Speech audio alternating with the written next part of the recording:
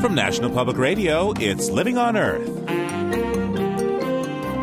I'm Steve Curwood. People with extra powers gained from intelligent machines first appeared on TV screens and in science fiction books. But now science is making them real by connecting brains to computers. Think and the cursor moves. Some researchers say it's all about helping paralyzed people to communicate.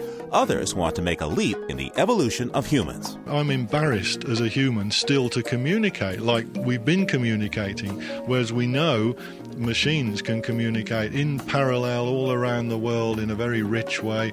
I would like to be able to do that. So it's looking to upgrade humans. Welcome to the Cyborg Society this week on Living on Earth. Also, why watching TV can lead to eating disorders. And calling all Gurkhas. Those stories coming up right after this.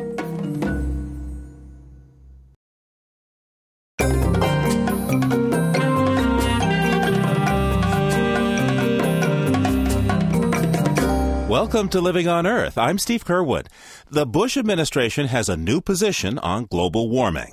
For the first time, the White House admits rising temperatures are largely the result of human activities. This news came in a report the State Department filed with the United Nations and was originally posted on the EPA's website 3 links in.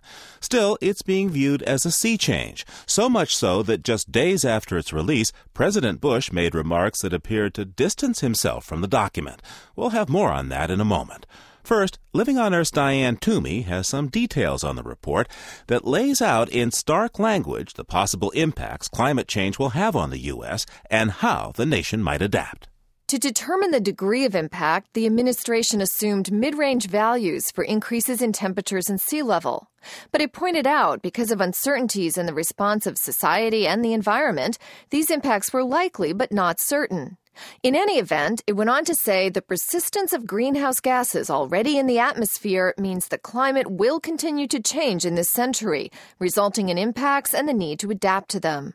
The climate change assessment focuses on potential effects to land cover, agriculture, forest and water resources, as well as on coastal regions and human health. For instance, the government says it's especially urgent to consider sea level rise and its accompanying loss of coastal wetlands and beaches, as well as the storm surge risk it presents to coastal communities, especially in the southeast.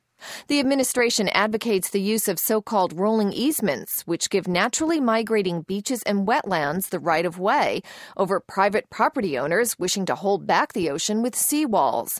Although it might be decades away, rolling easements mean eventually these properties must be abandoned. Another impact concerns water shortages. The anticipated reduction in snowpack is very likely to lead to water shortages in the West, an area of the country particularly dependent on snowpack as a water reservoir. Strategies put forth to mitigate this shortage include building new dams, although the government admits these structures are no longer viewed as environmentally acceptable. The report also makes mention of using market forces to encourage conservation. In other words, raise the price of water. This might be especially difficult as the government tries to balance the interests of everyone from owners of suburban lawns to consumers of hydroelectric power to farmers, whose price of water has been kept relatively low through irrigation subsidies. On both the issue of water shortages and coastal effects, the administration contends that the role of the federal government will be limited, since things like water rights and coastal planning are the responsibility of state and local governments. For Living on Earth, I'm Diane Toomey. Here with us now to discuss the report is Living on Earth's political commentator, Mark Hertsgaard. Mark, tell me, what's your analysis here of why this report came out in such an unpublicized fashion? Well, because it flies in the face of most of what Mr. Bush has been saying about climate change for a while. And if you were paying attention, you saw that the president actively distanced himself from this report. It was came out in the New York Times on Monday. By Tuesday, Mr. Bush was dismissing it, saying, oh, yes, I read that report put out by the bureaucracy, that bogeyman of so much Republican ideology. So clearly he's not on board with this, and one even has to wonder how well it was coordinated within the administration, because it was almost like he was blindsided. Well, now, how does this report fit into the history of President Bush's stance on global warming? Yes, it's been quite an evolution, you might say. For the longest time before he was running for president, he said climate change is not real, there's no proof of it. Then when he had to run for president, his advisors convinced him that was not going to fly, so he said that climate change was real, but there was no proof that humans were behind it. That's what makes this new report so interesting, Steve, is that now his administration is officially on record as saying that climate change is not only real, but humans are causing it. That's a big shift for him, but it is only catching up with where the rest of the world was 7 years ago. Now, the president's reluctance to embrace climate change has been an issue that environmental activists have dogged him with. What's their response to this new report? He does say that humans are causing climate change. Yes, and they're happy to hear that. They say, well, there's nothing, you have to admit the problem before you can fix it. So there's a certain sort of snickering, I told you so aspect of it. But mainly, I have to say that they are dismayed by this. I talked to Greenpeace, the Sierra Club, a number of other organizations, and they say, look, how on the one hand can the United States say this global warming is a problem, and on the other hand say we're not going to change our energy policies? That is irresponsible, and they plan to hit him very hard on this, not just at the upcoming Earth Summit in South Africa later this year, but presumably in the fall elections as well, going after Republican candidates about this issue. But on the other hand, Mark, you have to consider that some industry groups say that this report goes way too far. There's criticism really from both sides, you might say. But where do you think in this report might the administration be making a step forward? I think there's one very important thing, and you don't hear the environmentalists admit this, but perhaps unwittingly, the Bush administration has put its finger on one of the central facts about global climate change, and it is the most fiendish part of this problem, which is the lag effect, which is the fact that we as a civilization are now stuck with however much global warming the last 100 years of emissions is going to generate. And that is very, very true, and it is politically difficult. The environmentalists don't want to admit it because it is almost a paralyzing political fact, because it says, look, we're stuck with whatever warming, and whatever changes we make today won't really have an effect on the situation, on the problem, for another 30 years. It's very much like the ozone hole. Those chemicals are up in the air, and they are going to continue to destroy the ozone layer, even though we stopped producing them 10 years ago. Same with global warming. We've got a certain amount of it up in the system. And there's nothing to be done about that. And that is why I think the Bush administration is trying to get some political cover by saying what we need to do here is focus on the adaptive strategies. That sounds awfully discouraging, the notion that we should just focus on adaptive techniques. Well, it would, Steve, except for the second half of the equation, which is that if you're halfway into a raging, flooding river, you don't go deeper. You try to move back towards the shore. And, a number of the environmentalists point out, had we gone solar and had we gone green energy 30 years ago, when a lot of people were first talking about it after the first Earth Day and so forth, we wouldn't be facing this kind of problem right now. So by no means is this an excuse not to do anything. In fact, it underlines the urgency of moving towards a green energy future, and that's where, already the Europeans and some industries are already moving in that direction. And that's why it's such a shame in some ways that the United States continues its foot-dragging on this vital issue. Mark Herskart is Living on Earth's political commentator. Thanks, Mark. Thank you, Steve. Most of the world's nations are enthusiastic about it, except the United States. Europeans support it, despite exorbitant costs to their economies. Some governments use it for political gain, and Japan seems to be signing on only for the prestige. We're not talking about the Kyoto Protocol on global warming. No, it's World Cup soccer underway in Japan and South Korea this month.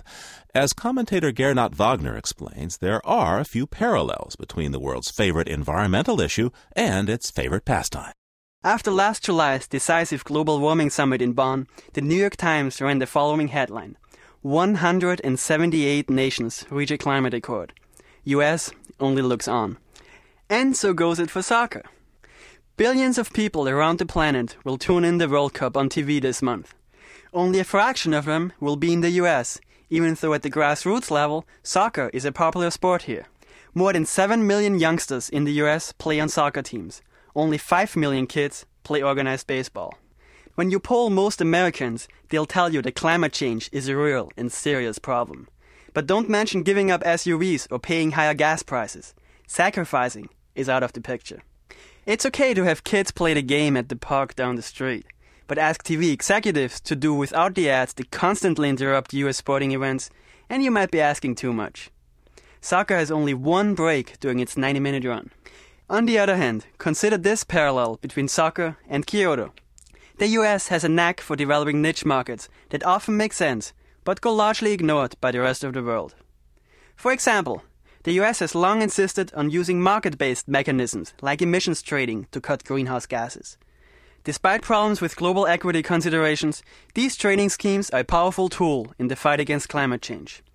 In soccer, the US niche is the women's game. As reigning world champions, women's soccer is extremely popular in the States, but is often ignored, even laughed at, overseas. Meanwhile, Japan plays a role on the stage of apparent contradictions. Its upper house of parliament unanimously ratified the Kyoto Protocol a few days ago. But overall, the nation's support for the treaty has been less than enthusiastic. You might say the same about soccer in Japan, where baseball players and sumo wrestlers, rather than goalies and strikers, are the heroes. Still, Japan is pouring tons of money into the World Cup, nearly $5 billion alone on new stadiums, which will likely go belly up when the games are over. And finally, there are the Europeans. Many EU nations are blindly supporting the Kyoto Protocol, despite predictions of exorbitant costs to their economies. And today, they are paying for the World Cup too. In Europe, the games are live in the morning through early afternoon. Not surprisingly, when labor statistics are tallied for June, sick days will be up and worker productivity down. But for those seeking convergence of the parallel worlds of soccer and climate politics, there was encouraging news this week. First, the world was stunned when the White House admitted that global warming was real, and humans were the cause of it. A few days later, the world was shocked again when the underdog US soccer team beat 5th-ranked Portugal, sparking a wave of soccer fever here. So perhaps in soccer and climate politics, parallel lines can one day meet.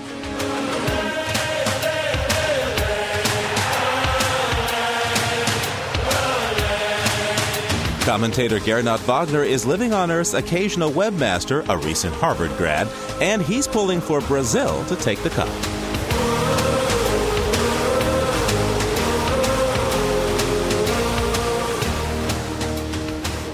Coming up, inheritance taxes and the environment.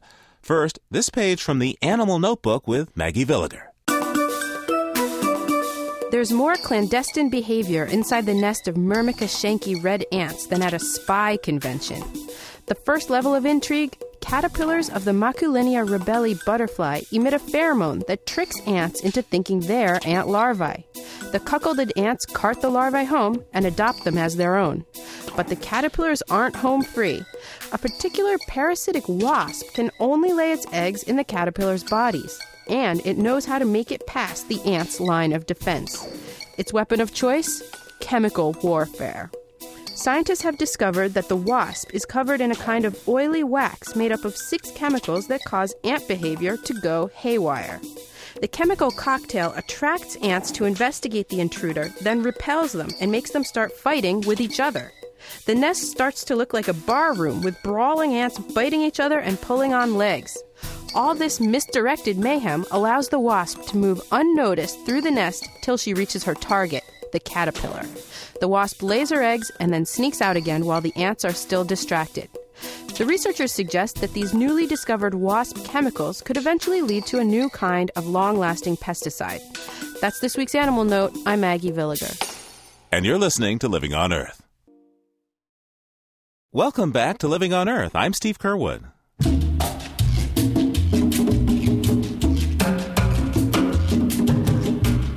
It will be a little bit brighter in South Korea this week as the town of Muju celebrates the annual Firefly Festival. Between the 10th and 14th of June, bright lights are banned throughout the small town near the southern tip of the Korean peninsula so the incandescent insects can have the spotlight. Festival organizers set up platforms near lightning bug habitats for better viewing. But the main attraction is a huge tent filled with several thousand blinking fireflies. School kids do their homework by firefly light for an hour, then the critters are released back into the wild. To keep this festival bright for the future, townsfolk hold a parade and prayer sessions to honor firefly breeding. Fireflies are among a handful of insects that can glow. They're also being studied as a model for display screens that need little energy. Scientists also believe a protein derived from the bugs can be used to make blood samples light up and indicate immune system response to invaders such as HIV and anthrax. But all this lab work is light years away from the folks in Muju who just sit back and bask in the glow of firefly light. And for this week, that's the Living on Earth Almanac.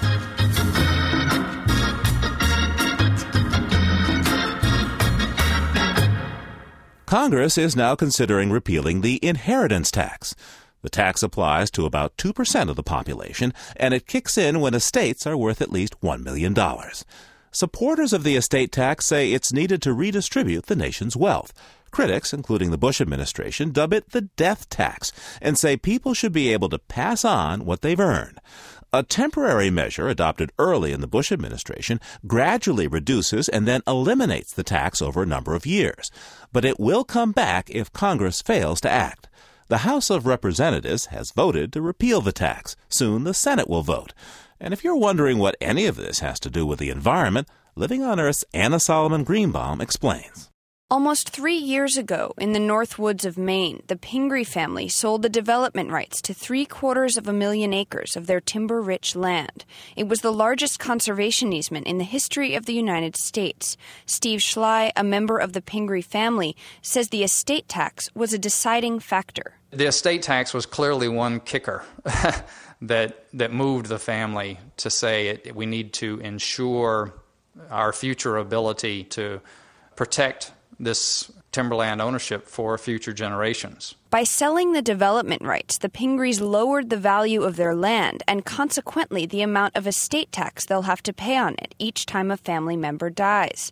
Steve Schley admits without the estate tax, the historic land deal may not have happened, but he says the money and time spent avoiding the tax could have been better spent on the land. All of those resources could be much better allocated at improving our management or providing greater opportunity for public use or any number of other things that would be productive as opposed to just simply destructive rearguard kind of action. Schley says he'd like to see the tax he calls an insidious thorn in his family's side repealed, but not everyone in the conservation community agrees. The estate tax is a very important incentive for people to give bequests of land and farmland and easements to conservancy organizations. Chuck Collins is with United for a Fair Economy, a nonprofit group that's fighting the repeal of the estate tax. Collins' father started a land conservancy in northern Michigan many years ago. Collins asked his father what effect he thought repealing the estate tax would have on his work. And he said, well, it would frankly be devastating because the estate tax gets people to plan, gets people to think about what their legacy is going to be, and it gives us a tool to approach a landowner and say, have you thought about making a bequest of this property when you die? Staff at land conservancies say the estate tax makes it easier to broach that sensitive question. They admit many gifts of land, particularly the largest, are stimulated as much by estate tax worries as they are by donors' goodwill. But not everyone thinks the estate tax benefits the environment. Sure, some families can afford to plan ahead and arrange conservation easements, but for many small landowners, that's not practical or desirable. What happens in a lot of cases is that families are forced to sell off or develop portions of their land in order to pay off the estate tax burden. Jonathan Adler is assistant professor of law at Case Western Reserve University. He says the estate tax leads to fragmented habitat, threatening species and ecosystems. There are loopholes in the tax for some landowners, and conservation easements are a good option for some. But a lot of those lands that are threatened by development wouldn't have been threatened in the first place if the estate tax didn't put a squeeze on families. It's not just land that's affected by the estate tax. The tax generated about $30 million in revenue for the federal government last year. Over the years, the loss of that revenue could affect social and environmental programs of all kinds. Charitable giving overall could take a hit, too. Chuck Collins of United for a Fair Economy says estate money is especially important to foundations, which then pass it on to smaller organizations. So there'll sort of be an indirect whammy on the environmental movement if you pull out the estate tax and the $6-7 billion of giving that come from bequests every year. Others argue repealing the estate tax will leave more money in the hands of the wealthy and allow them to give more freely. The debate isn't likely to cool off in the next few weeks as the estate tax heads to the Senate for a vote. For Living on Earth, I'm Anna Solomon Greenbaum in Washington.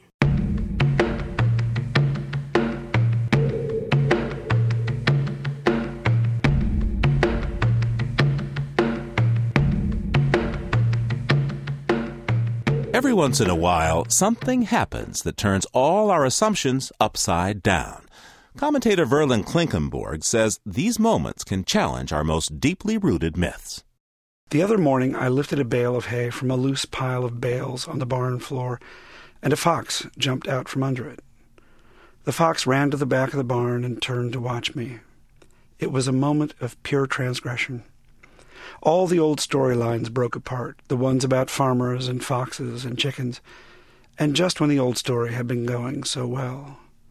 The fox had stolen a couple of our chickens. I had chased it off several times. It would lope up the hill in the middle pasture and sit on the ridge, looking back at me, waiting for my next move. We hated to lose the chickens, and we hated the fox for taking them. But it was a conventional hatred, a part we knew we were supposed to play. There are no stories where the fox sleeps overnight in the barn on a bed of hay, only a few feet from 3 horses and a big, ambitious dog in his kennel. The fox always keeps its playful distance, respecting the invisible boundary between wildness and not wildness.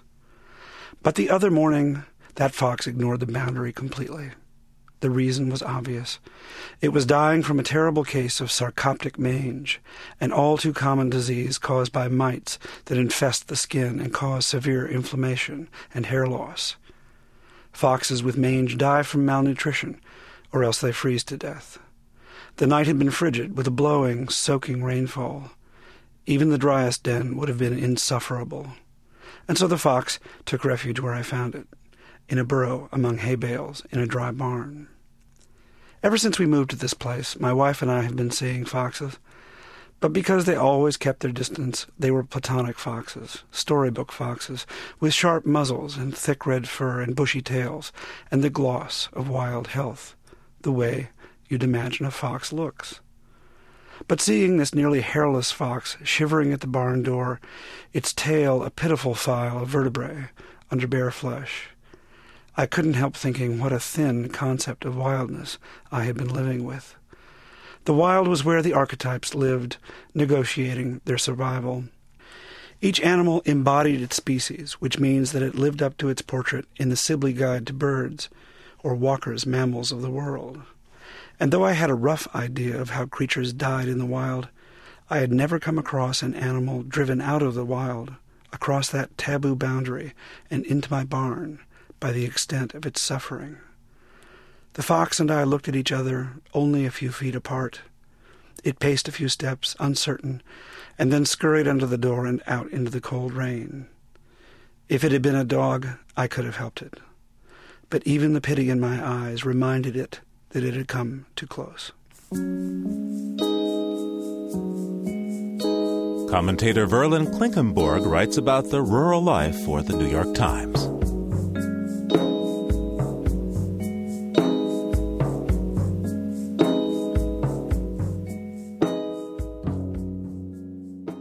An unusual experiment is underway just south of San Francisco.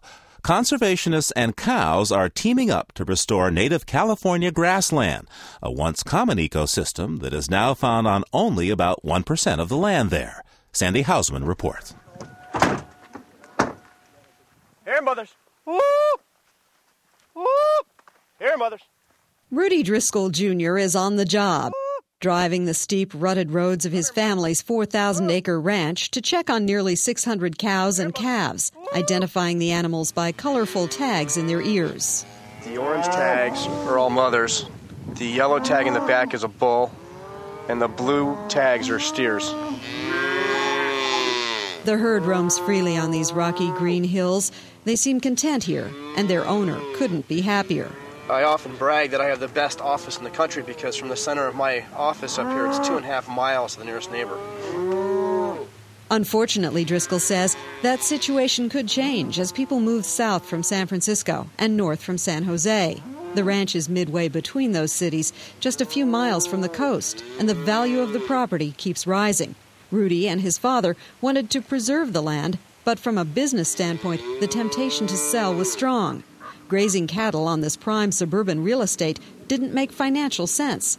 So the two started talking with the Peninsula Open Space Trust, a local group committed to saving the natural beauty of the area. After Rudy Driscoll Sr. died last year, Rudy Jr. reached an agreement with the trust. I wanted to keep the cattle. They wanted to preserve the property, and we thought we had a way of being able to have both goals met. Here's how the deal will work. Driscoll will sell most of the ranch to the trust, keeping 300 acres for his family and retaining the right to graze his cattle on the rest of the property. The trust will then reestablish coastal grasslands displaced by farming and by non-native plants that do a poor job of holding soil.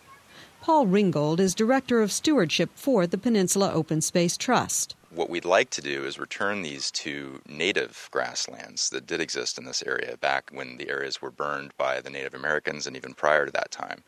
Those kinds of grasses are perennial grasses, which exist year-round and form a much more dense root mat that is a soil stabilizer. Restoration of this kind would typically involve burning the existing grass and sowing the seeds of native plants.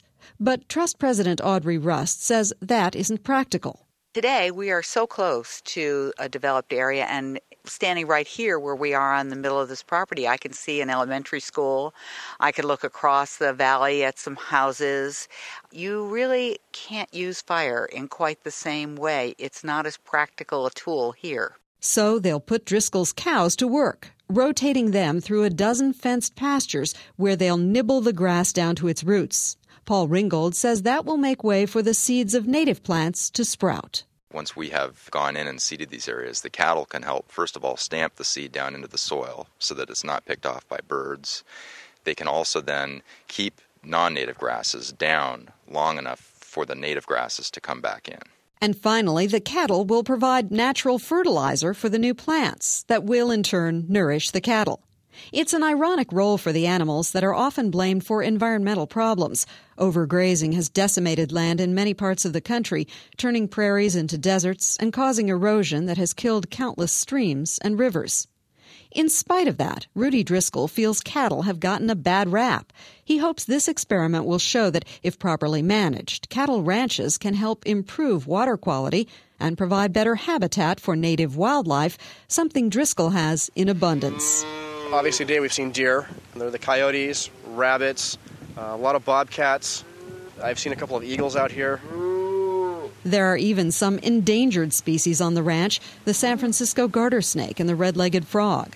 Their odds for survival will improve once the native grasses begin to attract certain insects. Conservationists concede this unusual collaboration with a rancher and his cows will have limited impact, but they hope their work on the Driscoll spread will become a model for other ranchers. For Living on Earth, I'm Sandy Hausman in La Honda, California. And you're listening to Living on Earth. A peculiar British hobby is threatening dozens of species of birds. Hundreds of people, it seems, are stealing and collecting the eggs of endangered avians.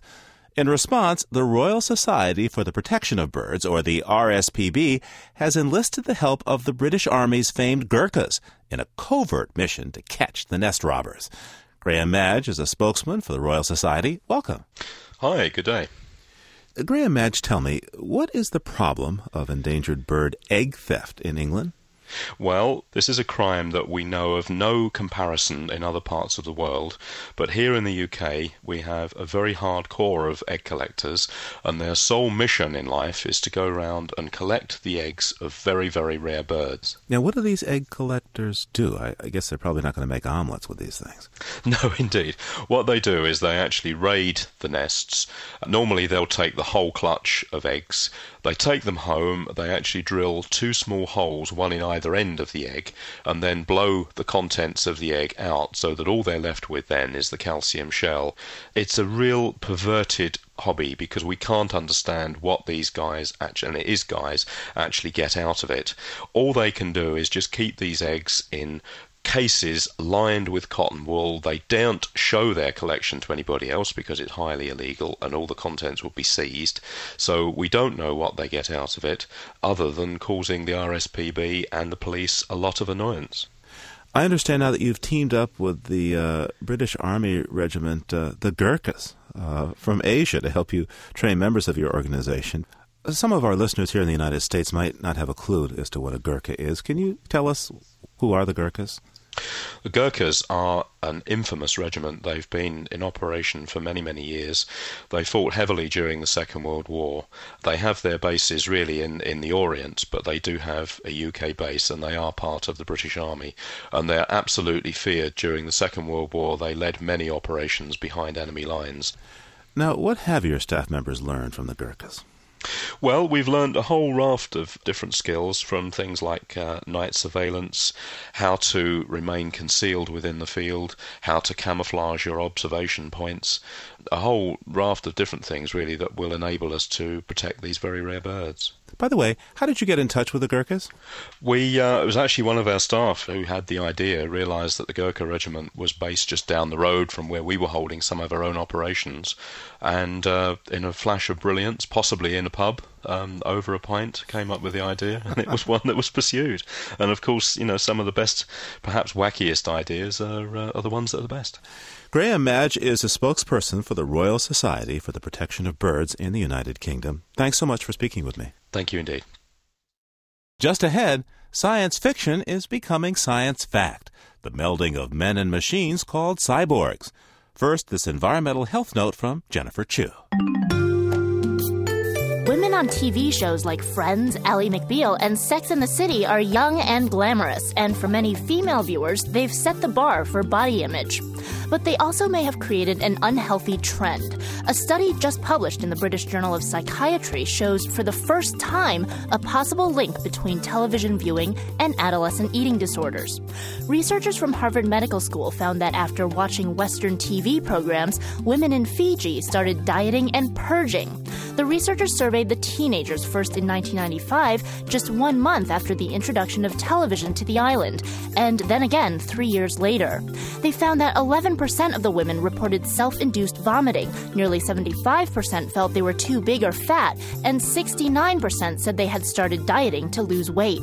In one-on-one interviews, women said they had to lose weight in order to look and act like the women of TV. Dieting is a new trend in Fiji, which has traditionally embraced a healthy and generous appetite. 84% of women in the survey were overweight or obese, and none were able to lose any weight. Researchers say the reason for this may be the Fijian society's ingrained disdain and vigilance against small bodies and even smaller appetites. That's this week's Health Note. I'm Jennifer Chu. And you're listening to Living on Earth. It's Living on Earth. I'm Steve Curwood.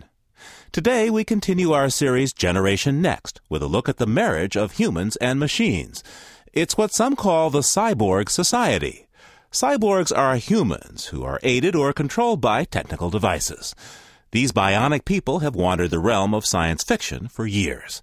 But now, more and more scientists are actually finding ways to meld the intelligence of computers with the human mind.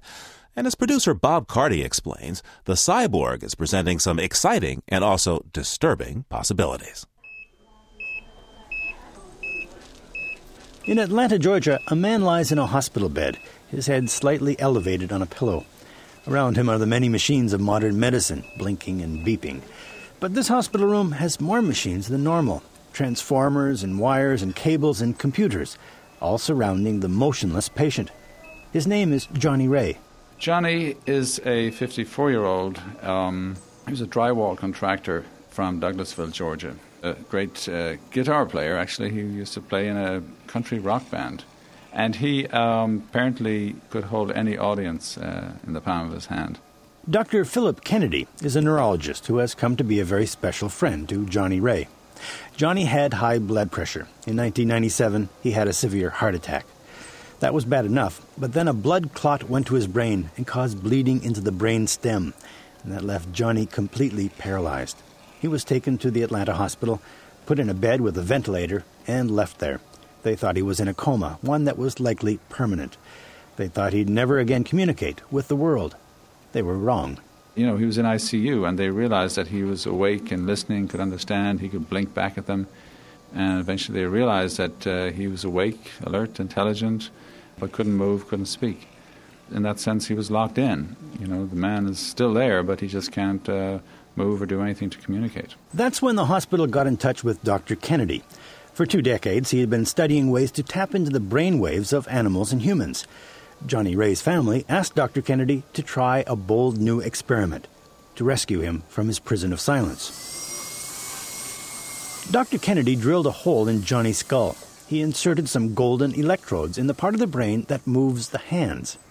After a few months, new brain cells had grown around the electrodes, and Dr. Kennedy could get a reading of Johnny's brain waves. The next step was to train Johnny Ray. Dr. Kennedy told Johnny to think about moving his paralyzed hand up.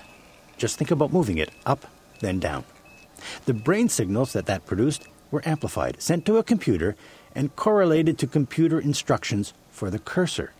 Slowly, just by thinking, Johnny began to move the cursor. He began to be able to select letters on the screen. And then came the big breakthrough. It was, I think, August of 98 or so when he had been spelling his name and making errors, and he finally spelled his name, I think just maybe one error, and then we took a rest and we start over, and then instead of spelling John, he spelled Phil. He started to spell my name. So he had a sense of humor, and that was the moment. I felt a tremendous emotional rush. He went from being almost totally locked in, unable to communicate except with eye blinks, to being able to spell on the system and output what he wanted to say with a speech synthesizer. It sounds very simple, but it's very profound. The simplicity is that Johnny Ray's thoughts move the cursor just like most of us do manually with a computer mouse. What's profound is that the cursor has become part of Johnny Ray in a very special way. People who are not paralyzed don't say to their hands, "Hey, move hand." It's just automatic. And the same goes for Johnny. The computer cursor is now a natural part of who he is, more a part than his own hands. This is just one frontier in the melding of human beings and machines. Across the Atlantic Ocean is another frontier with even bolder aspirations. I don't want to be a human anymore. I would like to be a cyborg. I would like to have extra capabilities, and the research we're doing is pushing in that direction, upgrading humanity. Kevin Warwick is the head of the cybernetics department at Reading University, about 50 miles west of London, England.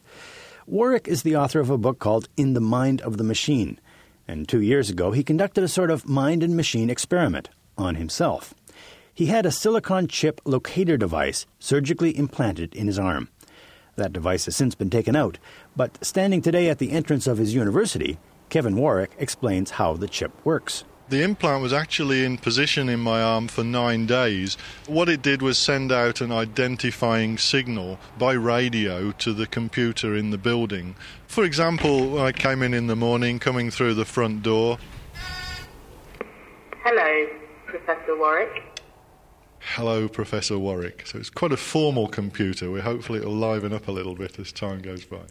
Also coming in the front door, as we can see, the light comes on. As it picks me up here, monitors that it's me. As we can see, open. There we go. The door opens automatically. And we can see at different points around the building the various pickup nodes where with the implant, as I moved around, it could track me, monitor me. There goes your privacy, though. Very much so. It's a two-way process. You're giving up privacy. The computer knows a lot more about you, but you gain the fact that the computer can do things for you. No, the lights go on, the doors open, security, the computer says, all these things I imagine could be done with just a security card worn around your neck. Just a smart card can do everything, yeah. So why implant something? Right. Well, I guess the implant is looking to the future. Firstly, it gave me a feeling. Very quickly, I got this strange mental link, as though the computer was associated with me and somehow inside my body, as it were. When the implant was taken out, I got to quite miss it. Kevin Warwick's first experiment gave him some insights into how these kind of implants might be used for things like monitoring prisoners or pedophiles.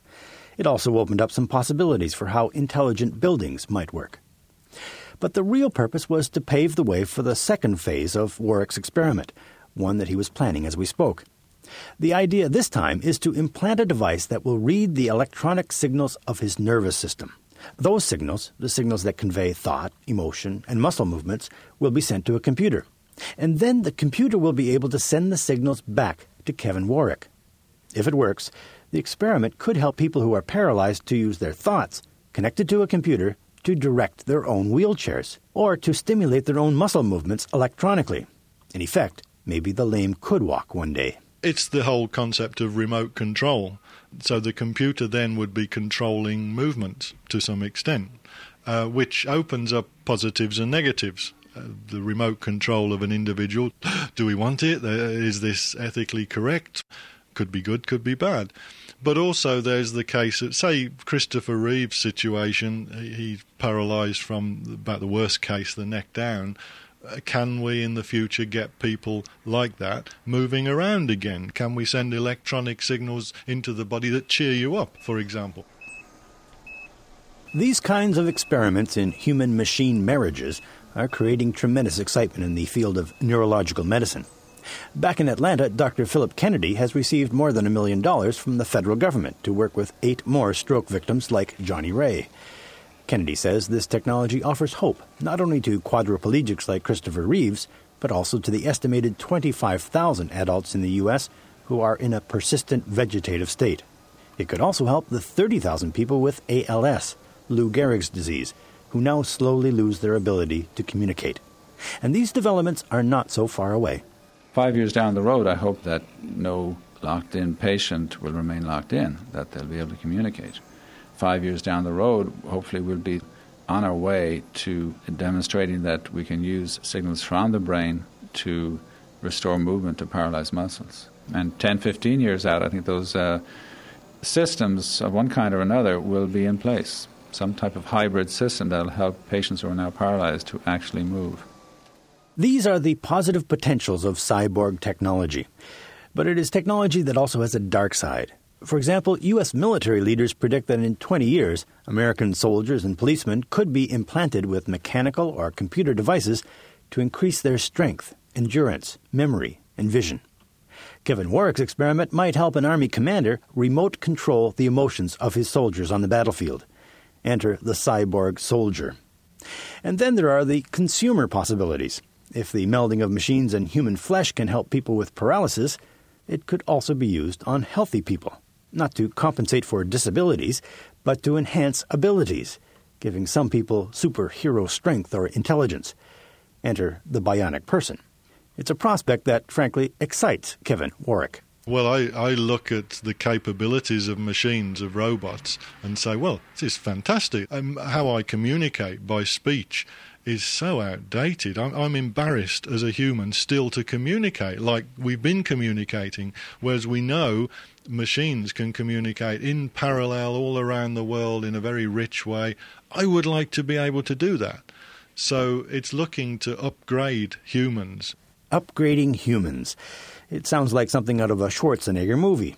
But Kevin Warwick is serious. He thinks cyborg technology is actually essential to human survival, to prevent intelligent machines from taking over from humans. This is an idea that has been popularized by Bill Joy, one of the pioneers of the computer revolution and the co-founder of Sun Microsystems. Bill Joy contends that society is becoming more and more dependent on machine-made decisions. He says those decisions will soon become so complex that human beings will be incapable of making them intelligently. And at that stage, machines will be in control. And he says people won't be able to turn them off because turning them off would amount to suicide. Kevin Warwick agrees. The cyborg is really a case of saying, well, if you can't beat intelligent robots, let's join them, almost become the same. So the concept of humanity staying in the driving seat, I think, is that's out of it, really. Just like humans and chimpanzees split millions of years ago, so we've got here the possibility of cyborgs and humans splitting and staying as a human. Really, I think you'd be so inferior in comparison. Yeah, it is losing control, but it's a case, do we lose control to intelligent machines as humans, or do humans lose control to cyborgs? Some of Kevin Warwick's ideas have been greeted with a measure of skepticism in England. Some British papers have called him a media tart. But he is a well-published scientist, and he is not alone in his thinking.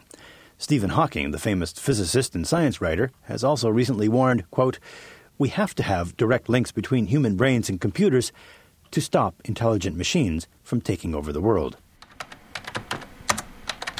I'm technologically challenged. Gregor Wolbring is someone you might think would embrace cyborg technology. He's a thalidomide child, born with no legs. He has to set himself up in front of his computer by crawling. But Wolbring never grew up with a sense of inferiority. He became a professor of biochemistry and of bioethics at the University of Calgary, and he runs an internet network of disabled activists.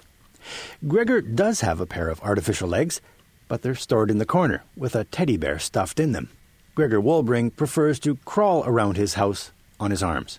It's his choice. I mean, that's my personal exercise. I don't have to pay for that. Some people have to get a personal trainer. I use my stairs. And that more or less sums up Gregor Wolbring's attitude toward cyborg technology.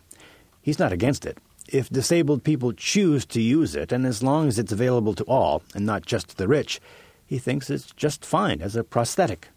But he is terrified by Kevin Warwick's scenario, a scenario of a future where there's a class divide between cyborgs and so-called normal people. That would be a bad move, according to Gregor Wolbring, and it would make life even more difficult for the disabled. This technology will be able so much to redefine what a human body is supposed to be that it becomes really problematic. It's like if Chrysler would sell their cars by saying, you people, you are so deficient, you can't walk 50 miles an hour. So you have to buy my car so that you are up to speed in becoming the norm. So if you sell me the artificial legs by saying you are deficient and you are a horrific sight to look at, and that's why you have to use the artificial legs, so you are, again, as we expect you to be, that's limiting more and more what is a human being. It has to be top-notch, Top Gun. That's not what human being is all about. Other scientists, though, are eager to change what being human is all about. Researchers in Rhode Island have taught monkeys to play a computer pinball game with their thoughts, not their hands. In Australia, scientists have made a wearable device that lets you turn on lights and radios just by thinking. And Kevin Warwick has started his second implant experiment to link his nervous system with computers. Cyborg technologies do have a strong attraction for people seeking medical therapies, but they are also an irresistible temptation to the military and a lure to affluent people who want to make themselves much better than others. But so far, there has been very little social or ethical or legal debate about the uses and abuses of such technology, and there should be, according to Dr. Philip Kennedy. Dr. Kennedy is committed to this technology, but only for medical uses. He's worried about how far others might go. There's a possibility that people will sort of get carried away with it, and we get to the point of wondering if it's all justifiable. I think it certainly is for therapeutic purposes, but for going to war and that, I don't know.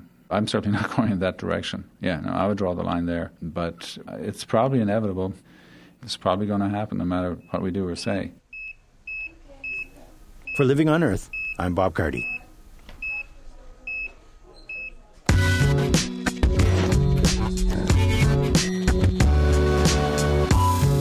Our series continues next month with the debate over genetic therapy. Proponents say it can improve human health by removing genes that can lead to disease, or add a gene and make a better baby. But critics say genetic manipulation raises the specter of a superhuman race. The individual who wants to make a species-altering change in a human being or wants to change what it means to be human can act like a moral terrorist. It is, if you will, a modern-day Frankenstein. The debate over designer genes when our series Generation Next, Remaking the Human Race, continues in July.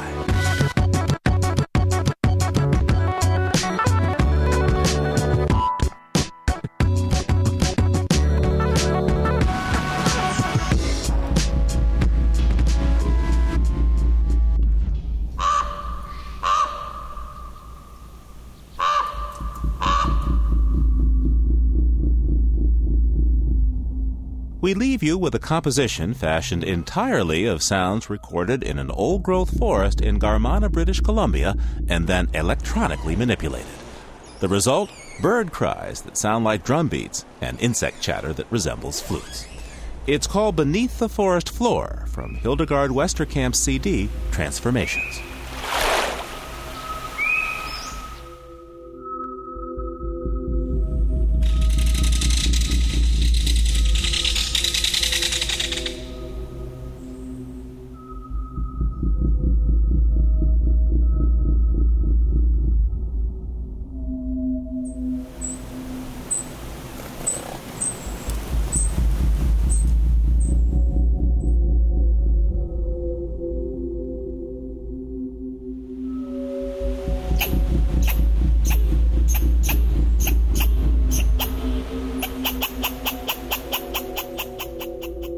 Living on Earth is produced by the World Media Foundation in cooperation with Harvard University. You can find us at www.loe.org. Our staff includes Cynthia Graber, Jessica Penny, and Al Avery, along with Peter Shaw, Leah Brown, Susan Shepard, Carly Ferguson, and my Lisa Muniz. Special thanks to Ernie Silver. And we wish our departing intern, Rachel Gershik, the best of luck. Thanks, Rachel. Allison Dean composed our themes, environmental sound art courtesy of Earth Ear.